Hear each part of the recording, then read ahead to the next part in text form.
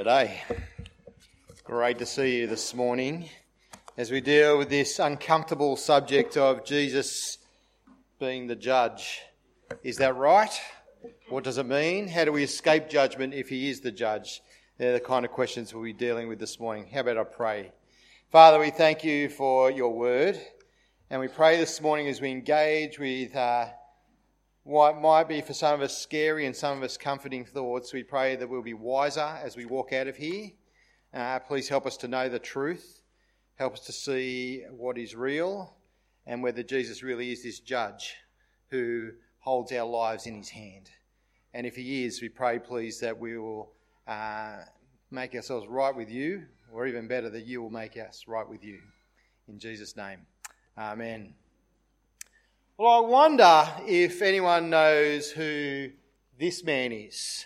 Kevin. Idi Amin. Yes, it's not Forrest Whitaker, who played Idi Amin in The Last King of Scotland, which is one of the titles Idi Amin gave himself, which is kind of strange because he was in Uganda. But anyway, he gave himself lots of titles. And he used to be on the news all the time, once upon a time. But the final news report about Idi Amin came out on August the 25th, 2003. Here it is. I've got it written here. Idi Amin, aged 80, utterly ruthless former dictator of Uganda, has died in Saudi Arabia, where he lived a life of luxury and exile with several wives and 22 of his children. During an 8-year reign that plunged a prosperous nation into desperate poverty, the one-time military boxing champion used slaughter as a form of statecraft. The son of a peasant farmer and a mother who practiced sorcery, the nearly illiterate Amin joined the British colonial army in 1946. 9 years after Uganda achieved independence in 1962, he led a successful coup and then embarked on a murderous campaign against political opponents and rival ethnic groups that left as many as 500,000 people dead. That's 500,000 people. He also expelled tens of thousands of Asian traders, depriving Uganda of much of its business class. Amin was ousted at last in April 1979 after Tanzanian troops responded to a Ugandan invasion, entering the capital Kampala, and forced him to flee. Where did he flee to? Well, he fled to Saudi Arabia, where he lived the last 24 years of his life in luxury, where he died peacefully in his sleep, surrounded by his wives and children. Is that fair? 500,000 people dead, incredible pain and misery, and he got away with it. He got away with it. There's no punishment, there's no justice. He just died peacefully in his sleep, surrounded by his family. Does that bother you that that's the case? One of the things that we all want in life is justice. We want things to be fair. Whether it's in international affairs, when there's some outrage and the nation demands that we go and do something about it. Whether it's in criminal behaviour, when someone everyone knows is guilty gets off, maybe because of some, oversight by the police or whatever it might happen to be. Or whether it's in politics, in positions of authority, when they're abused for personal gain, and not that we've seen any of that recently, and pleasure. Or whether it's on the footy field, Gus Gould is always calling that's not fair, Sandy Moffref. People are constantly calling for justice. I mean, every single day in our household, we hear that complaint from our children over and over again. It's not fair. Maybe you're familiar with that experience. It's not fair she got more grapes than I did.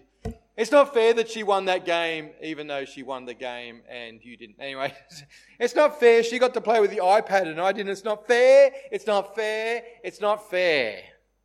And perhaps you live with that feeling yourself that things are not fair, that things are not right. Maybe you've been overlooked in life. Maybe you've been rejected unfairly from something or a relationship. Maybe you've been overlooked at work. Perhaps you've been hurt in the past by someone, maybe even in terrible ways, and it's permanently damaged you, and you know they're still out there and nothing's been done about it. That feeling of unfairness is something that many of us feel very, very acutely. And so our subject today is something that concerns us all. We're thinking about judgment, and particularly we're thinking about Jesus' own claim that he is the judge. And as we hear his own words this morning and seek to come to terms with the truth of them, I want us to grasp that each of us will be judged by him one day. And that judgment is going to have everlasting consequences, one way or the other. Jesus did not back away from speaking about heaven and hell. In fact, of the 12 times that hell is mentioned in the New Testament, Jesus spoke about 11 of those 12. He is the hellfire preacher of hellfire preachers. But he also talks of heaven and joy in the afterlife as well. Now, the incident we're looking at is recorded for us in John chapter 5. It's not the only time that Jesus spoke about this kind of thing. It was a regular feature of his teaching, but this is just the occasion that I've picked for today. And you'll see it on that little handout that you might have got on your way in if you want to follow along, or you can look it up in the Bibles there as well, John chapter 5, verses 16 to 30. And our passage here follows on from an incident where Jesus has just healed a man who'd been paralysed for 38 years.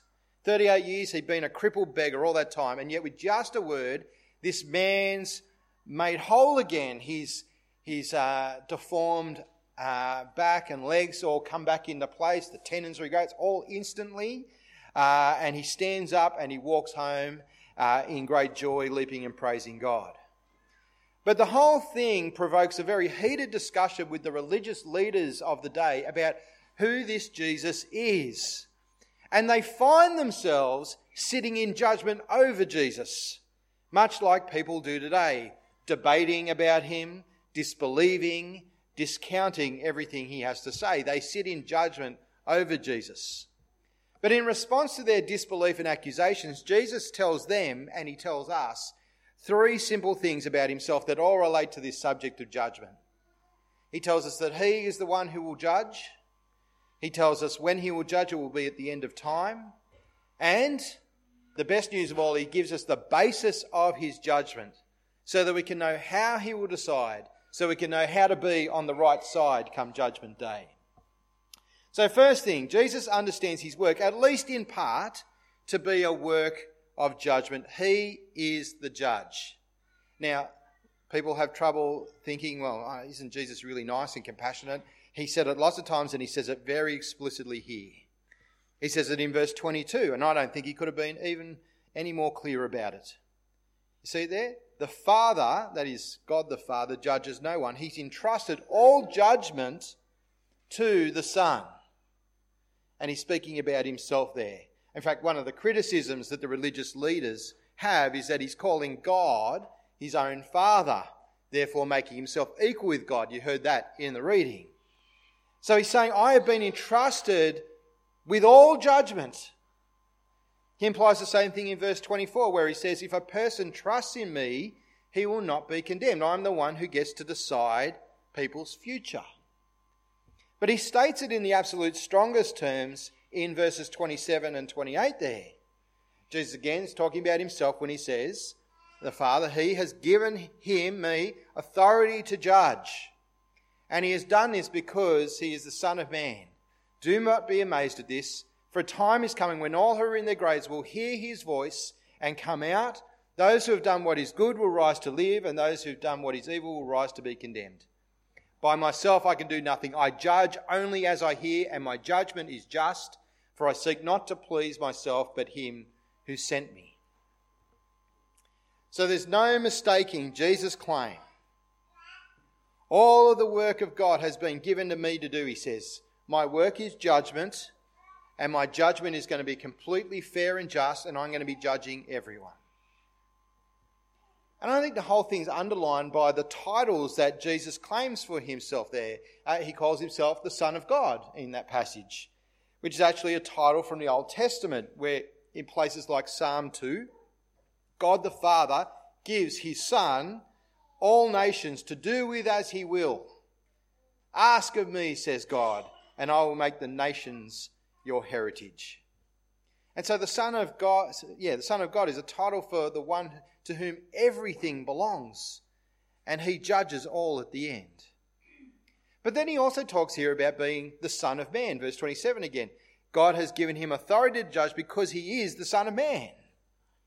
And that title's a bit weird too, but it comes from Daniel chapter 7, where one like a son of man comes to the Ancient of Days, to God, and he's given all dominion and glory and a kingdom that all peoples, languages and nations should serve him.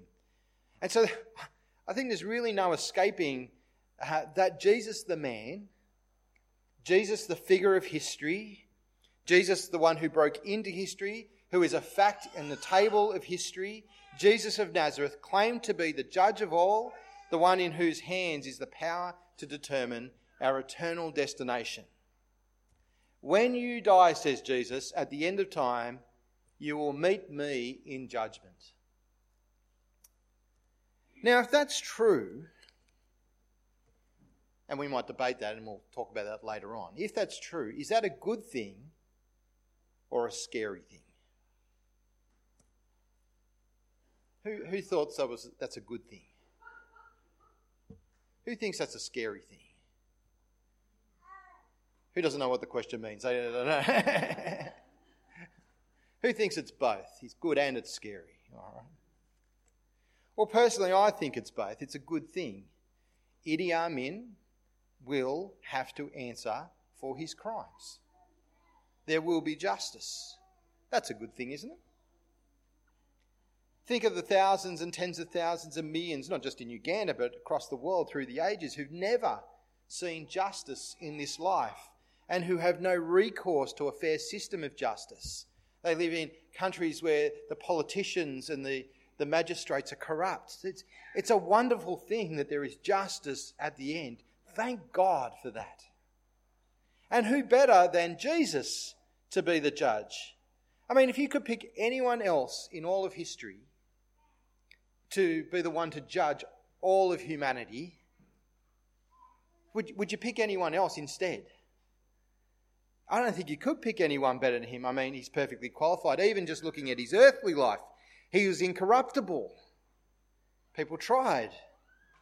He has absolute integrity. He can't be bought off. He lived a life of sinless purity. He would not yield when pressured to change his course. He was exposed to the absolutes of temptation and stress and pressure and trial, and he lived in sinless perfection. He even died because he would not change his course. What better person is there to be the judge? And if he's right about his claims about, his relationship with the Father, then he's God. Well, then he knows all. He sees all. He is just, impartial, incorruptible, pure. He knows the secrets of men's hearts, every idle thought. What better person would you give the power to judge? So in that respect too, I think it's a good thing, it's a great thing, a wonderful thing. But that makes it even more scary, doesn't it? Because what it means in the end is that it's only really Jesus' opinion of me that really matters in the end. Well, we spend our lives trying to impress people, don't we?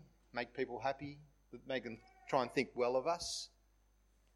But really, if he is our judge, then it's only his opinion that counts.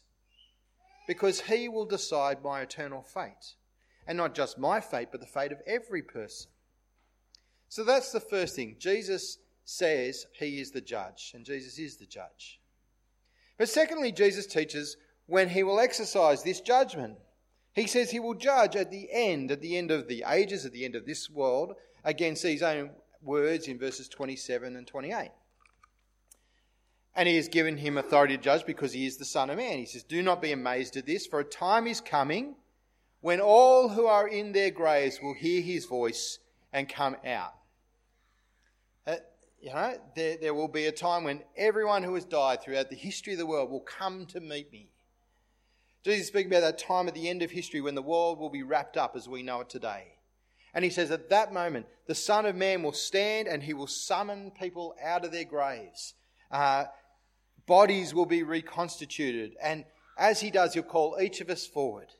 Each one of us personally, individually to judgment. You will be judged and I will be judged, and every man, woman and child across the globe and down through history. He will judge all at the end of time. And the result of his judgment, he says, will be eternal. It'll be eternal. Now, if that's true, well, then it means that this world is not simply spinning aimlessly. That there actually is meaning and purpose. There's a goal, there's a beginning and there's an end, and it's heading somewhere.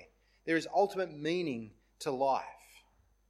Now, I know as well as you do that talking about this kind of stuff, talking about final judgment, when everyone's fate for eternity will be decided, is a very unpopular thing to do. Anyone, just bring that up for the fun of it with their friends, hey, Jesus is going to judge, you're down the RSL, out to dinner with your friends, lull in the conversation, and I reckon Jesus is going to send a lot of people to hell, and some people to heaven. That'd be the social equivalent, I reckon, of dropping your guts. Just letting out a big kind of thing. And you probably get the same reaction from people, right? Bringing that up in conversation. Some will laugh, some will hide their face in shame, and some might even walk away. Now, I reckon there's a couple of reasons that it's become so socially unacceptable. Because 100 years ago, it was just talked about all the time, whether you're going to meet your maker and how you're going to meet him and all those kind of things. So what has changed in the last 100 years or so that we don't discuss it? I think one reason is that we just don't generally like discussing anything deep and meaningful anymore. We avoid serious conversations wherever possible. We're all about light and froth and bubbles in general. I mean, our conversations, about footy and stuff like that. What is footy? It's a bunch of grown men chasing a leather thing around a paddock. I mean, that's all it is. And yet, we embrace that as the meaning of life almost. You get that if you gauged our conversations by what we thought was important, by the amount of time we talked about stuff like that. Or for some it's hockey or other things. But we're about froth and bubbles. I mean, you think about the internet. Here is this great technological revolution with the power to share all knowledge of humanity through all ages now. And what are the things that are most commonly viewed by this incredible power? Cats. Number one internet traffic thing is pictures and videos of cats. Second most viewed thing, knitting patterns. Third highest, pornography. Cats, knitting, pornography. That's what we use this incredible power to do. But I think our general conversations are much the same. Froth and bubbles, distractions, to keep us from anything that might be confronting. So that's one reason. But I suspect there's something much deeper going on socially because of where we stand in the history of ideas. See, back at the end of the 19th century, that was a while ago for those who can't count, the German philosopher, this person here, with an amazing moustache, Friedrich Nietzsche, declared God is dead in this little book he wrote. He called it a tract. It's actually quite long. But anyway, thus spoke Zarathustra, or something. Yeah, I don't know. He said, God is dead and we have killed him. Atheism reigns. We've triumphed. Those religious people should just shut up and stop talking because God's dead. But then he wrote another tract because everyone didn't instantly become atheists on his recommendation. This one is called Twilight of the Idols. I had the enormous displeasure of reading a great hunk of that yesterday. And in it he announced that Christianity, with its emphasis on final judgment, was, as he calls it, the metaphysics of the hangman. Okay, it's people who want power and want to control other people's lives. They call on this imaginary being who's going to judge you so that I can force you to do life the way I want you to do life. And I can put you down. That's what preachers use God, this imaginary being who's going to judge, in order to control people's behaviour. And he says that it actually makes us subhuman. Because the real human embraces their passions and just does what they like. They sleep with who they want.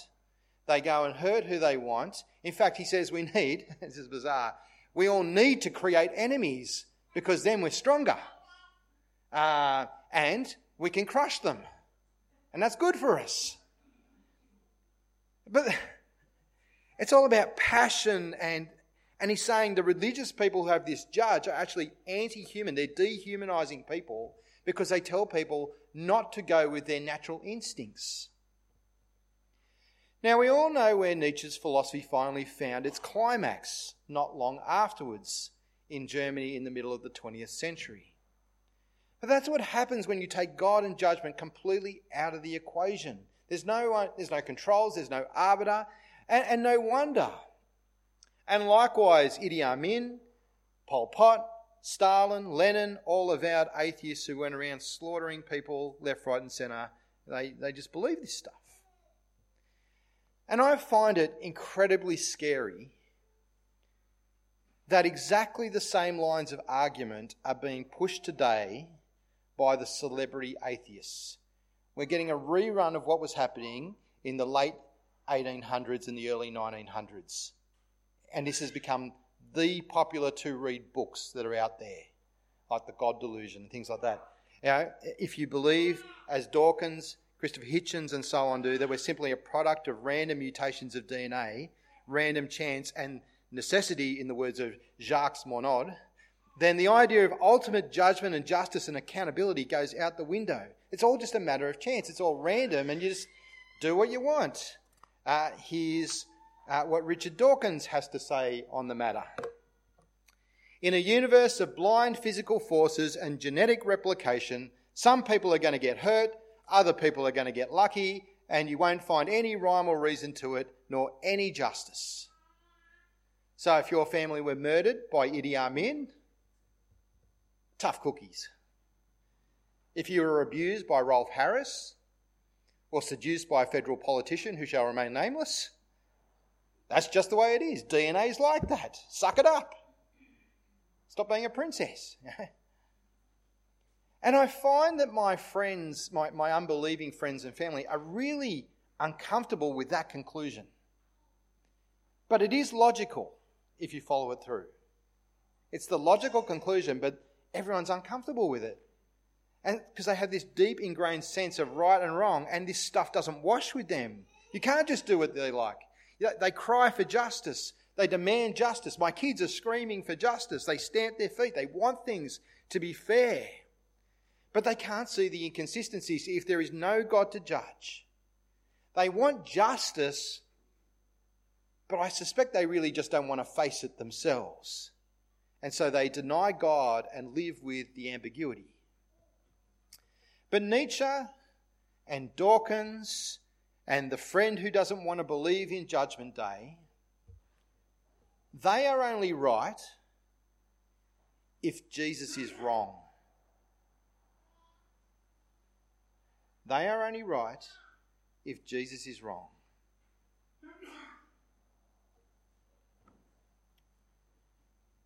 And if Jesus is right, then at the end of time, he will, as the Son of Man, summon all people from their graves to come before him for judgment. There will be a final reckoning. The play will end, the clock will stop, the curtain will fall. We will be called to account. So who's right? Can we actually know? Do we just have to pick and choose what suits us and what's going to suit our lifestyle? Is it possible that there's any evidence whatsoever that Jesus is not just a raving lunatic seeking to manipulate people to his peculiar religion because of an overblown God complex? Well, actually, he's given plenty of evidence for it.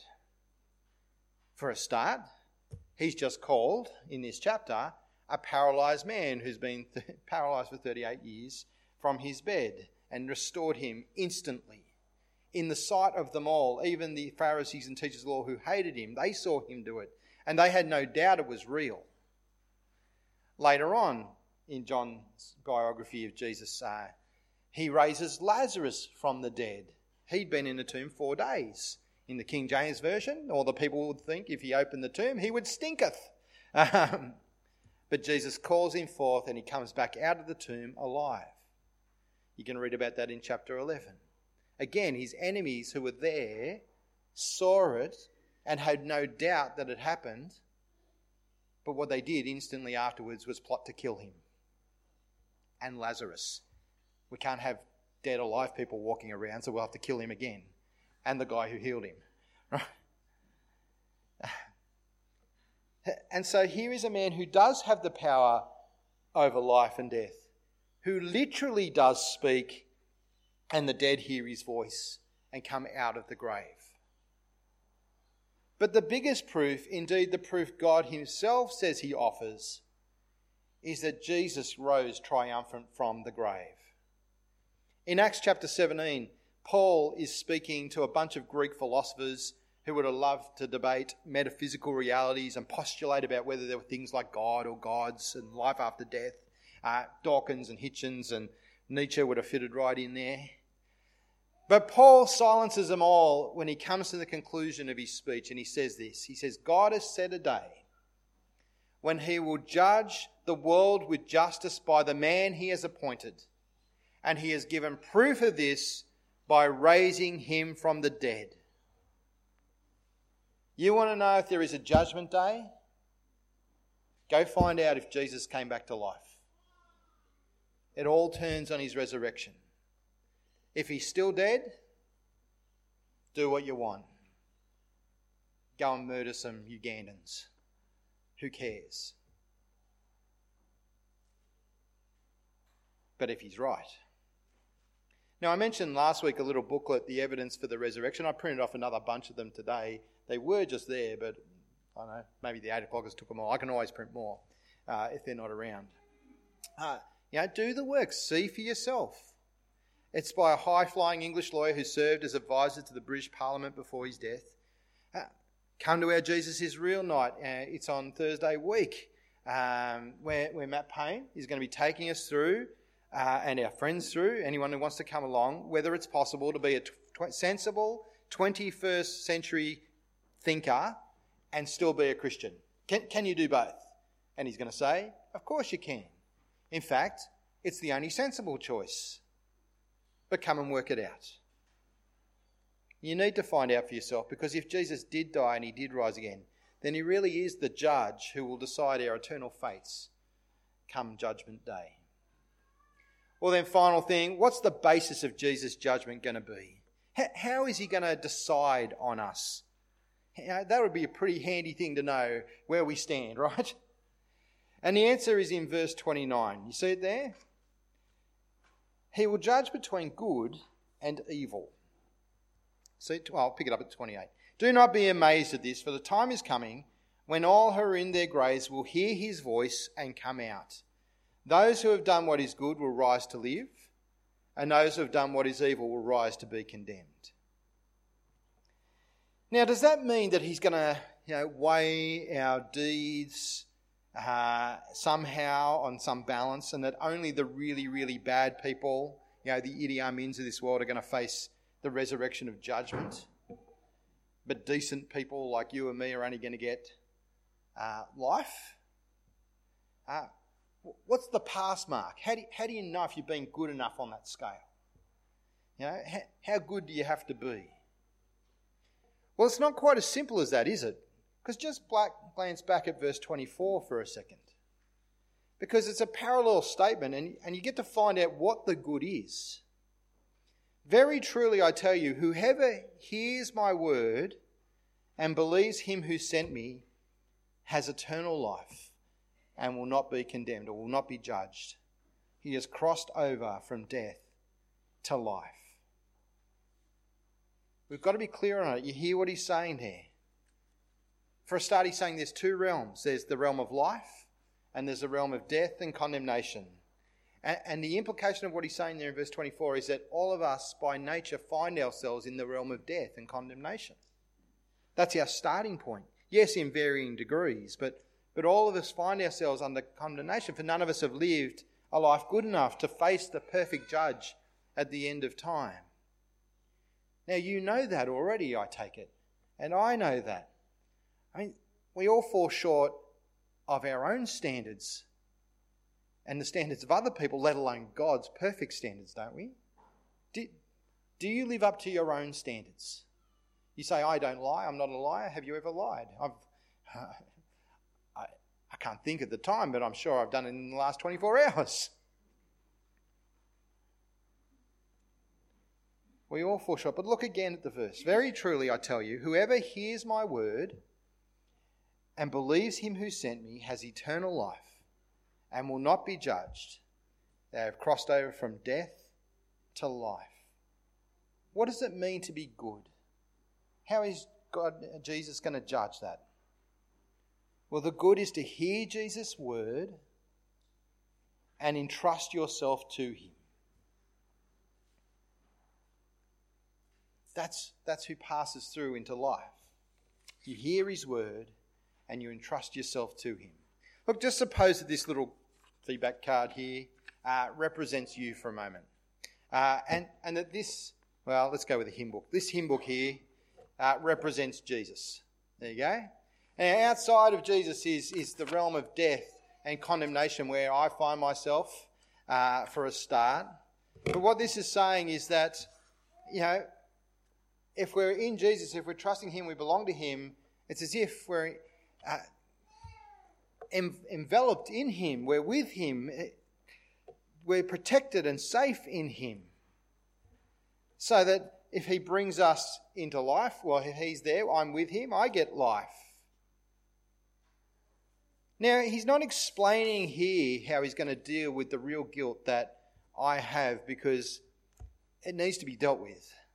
But he's not describing it here. He's not just going to pretend my sins don't exist. Jesus never plays make-believe. He knows exactly what's in my life. The answer, as it happens, lies in the cross, where he's going to be laying down his life for us. He talks about that in John chapter 10, for instance, if you want to read ahead. He does that to pay for our debt. And it's incredibly loving that he does that. I mean, here is the judge of the universe who steps down from the bench and takes upon himself the judgment that he's just handed out. You imagine, I guess you don't do this deliberately, but you happen to be caught speeding one day by a policeman, and he pulls you over. And he comes up and he says, do you realise, Wendy, that you were doing 120 in a 40 zone? Because Wendy's got a lead foot. But you know what? I'm going to dock the points from my own licence and I'm going to pay your fine for you. Could you imagine a policeman doing that? Not likely. Jesus, the judge, steps out from behind the judge's bench and takes the judgment upon himself. It's incredibly loving. But he pays for sin and justice is done. But because he's done that, if I trust him, if I accept him, then I can know the judge as my friend. I belong to him. But if I won't listen to him, if I won't entrust myself to him, then I stand condemned. I will have to face judgment day alone in my own sins, unforgiven. And so it's whether you listen to him, believe him and come to him, that's the basis of his judgment. And so I guess we've all got to ask ourselves, each one of us, I do and you do, where do we stand with this judge? Where do we stand with Jesus? For come judgment day, there'll be no excuses. There'll be no escape. There'll be no means of running from his judgment, no place to hide. He will stand and he will summon all to judgment. Saddam Hussein was caught a few years ago, dragged off to America where he faced trial, and he said, I do not believe in the authority of this court. Well, bully for him. They found him guilty and had him executed a couple of days later. Believing it or not is not the point. It's whether it's real. Jesus is the judge. and he will judge you, whether you believe in his authority or not. I walked down the street the other day, had lunch at Tio's, one of my favourite places to have lunch. Portuguese burger, amazing. The secret better thing that no one knows about is the chicken and mushroom pasta. Anyway, it's just so fattening though. Anyway, and I'm watching my figure obviously. But I had lunch at Tio's outside, and there's some chairs on the street, and wandering by was a couple walking arm in arm. I assumed they were married to each other. Saw a couple of rings. They will meet God one day. Jesus Christ in judgment. There was a young bloke walking by, music playing on his iPhone as he went along, loud enough that everyone could hear what he was listening to. I wouldn't really call it music, but anyway. He will meet God, Jesus Christ, in judgment. Jesus will summon him to judgment. Then an old lady was hobbling by on a walking stick. Ski injury, I presume. She will meet him in judgment. You will be summoned. I will be summoned. Jesus is saying this not out of hate, but because he loves us so very much.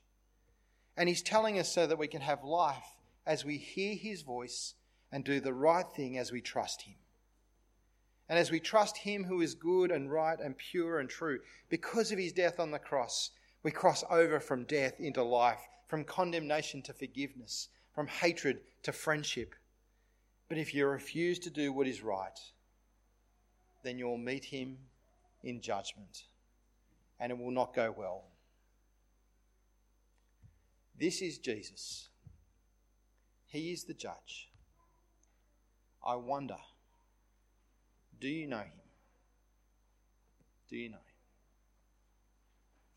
Let's pray. Jesus said, my judgment is just. We praise you, our Father in heaven, for the Lord Jesus, that his judgment is just. And we pray that you'll help each of us to do what is right, to do the good thing, what is self-evidently the right and proper thing to do, to hear his words and to believe you, the Father, who lovingly sent your Son to the cross so that we might come over from death into life. Help us to trust him. Help us to throw ourselves on his mercy. Help us to come to him. We pray for those who still wonder if this is true, that you would help them to do the hard work of working through the evidence themselves, that they might come to see the truth. We ask all of this in Jesus' name.